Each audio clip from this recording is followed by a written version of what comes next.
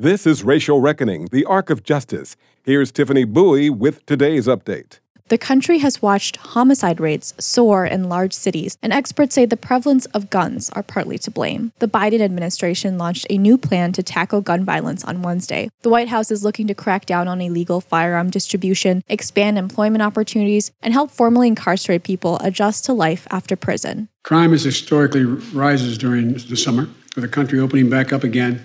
The traditional summer spike may even be more pronounced than it usually would be. The plan also allows local government dollars from the COVID-19 stimulus package to fund gun violence prevention. Politicians could use the money to invest in youth summer programs or hire more law enforcement. Rashmi Senavaratna, the executive director of the gun violence prevention nonprofit Protect Minnesota, says the plan does a good job of acknowledging some of the underlying causes, but she emphasizes gun violence isn't just about crime. We had about 483 gun deaths in 2020. About 68% of those were white male suicides in rural Minnesota. So this idea that it's, based in Minneapolis or St. Paul is actually a huge misconception. Still, Biden has an eye on the Twin Cities in his plan. He's allocating funds for community violence intervention programs in St. Paul and Minneapolis, which uses, quote, trusted messengers to work with people most likely to commit gun violence. James Farnsworth with Students Demand Action MN says community members should determine how the programs are shaped. My biggest priority is to making sure that there's thorough community engagement, to have everyone from across the city have a voice in how this money is being used. The surge in recent gun violence in the Twin Cities has claimed the lives of several children,